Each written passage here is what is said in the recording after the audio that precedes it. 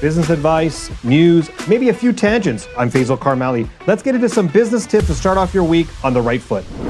Millions of Canadians are choosing self-employment over employment. Well, this is a very interesting move. I think there's a lot of Canadians who would do really good at starting up their own business, but it's not all that it's cracked up to be.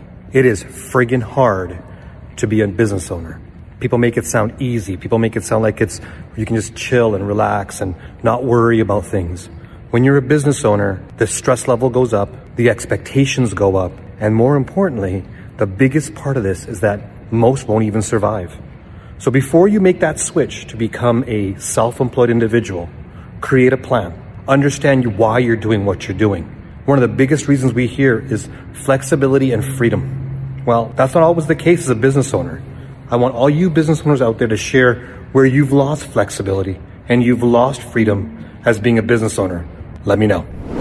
Now let's get right into some news. These are the highlights and topics related to businesses that I think entrepreneurs need to be in tune with.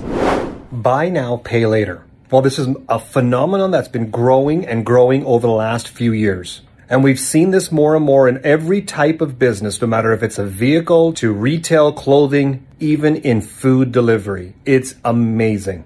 Is your business involved in a buy now, pay later program? Because this is a very interesting situation.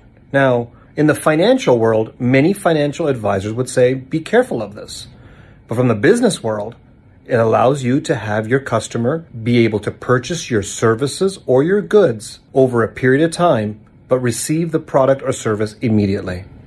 I'm interested to hear what your ideas are behind this.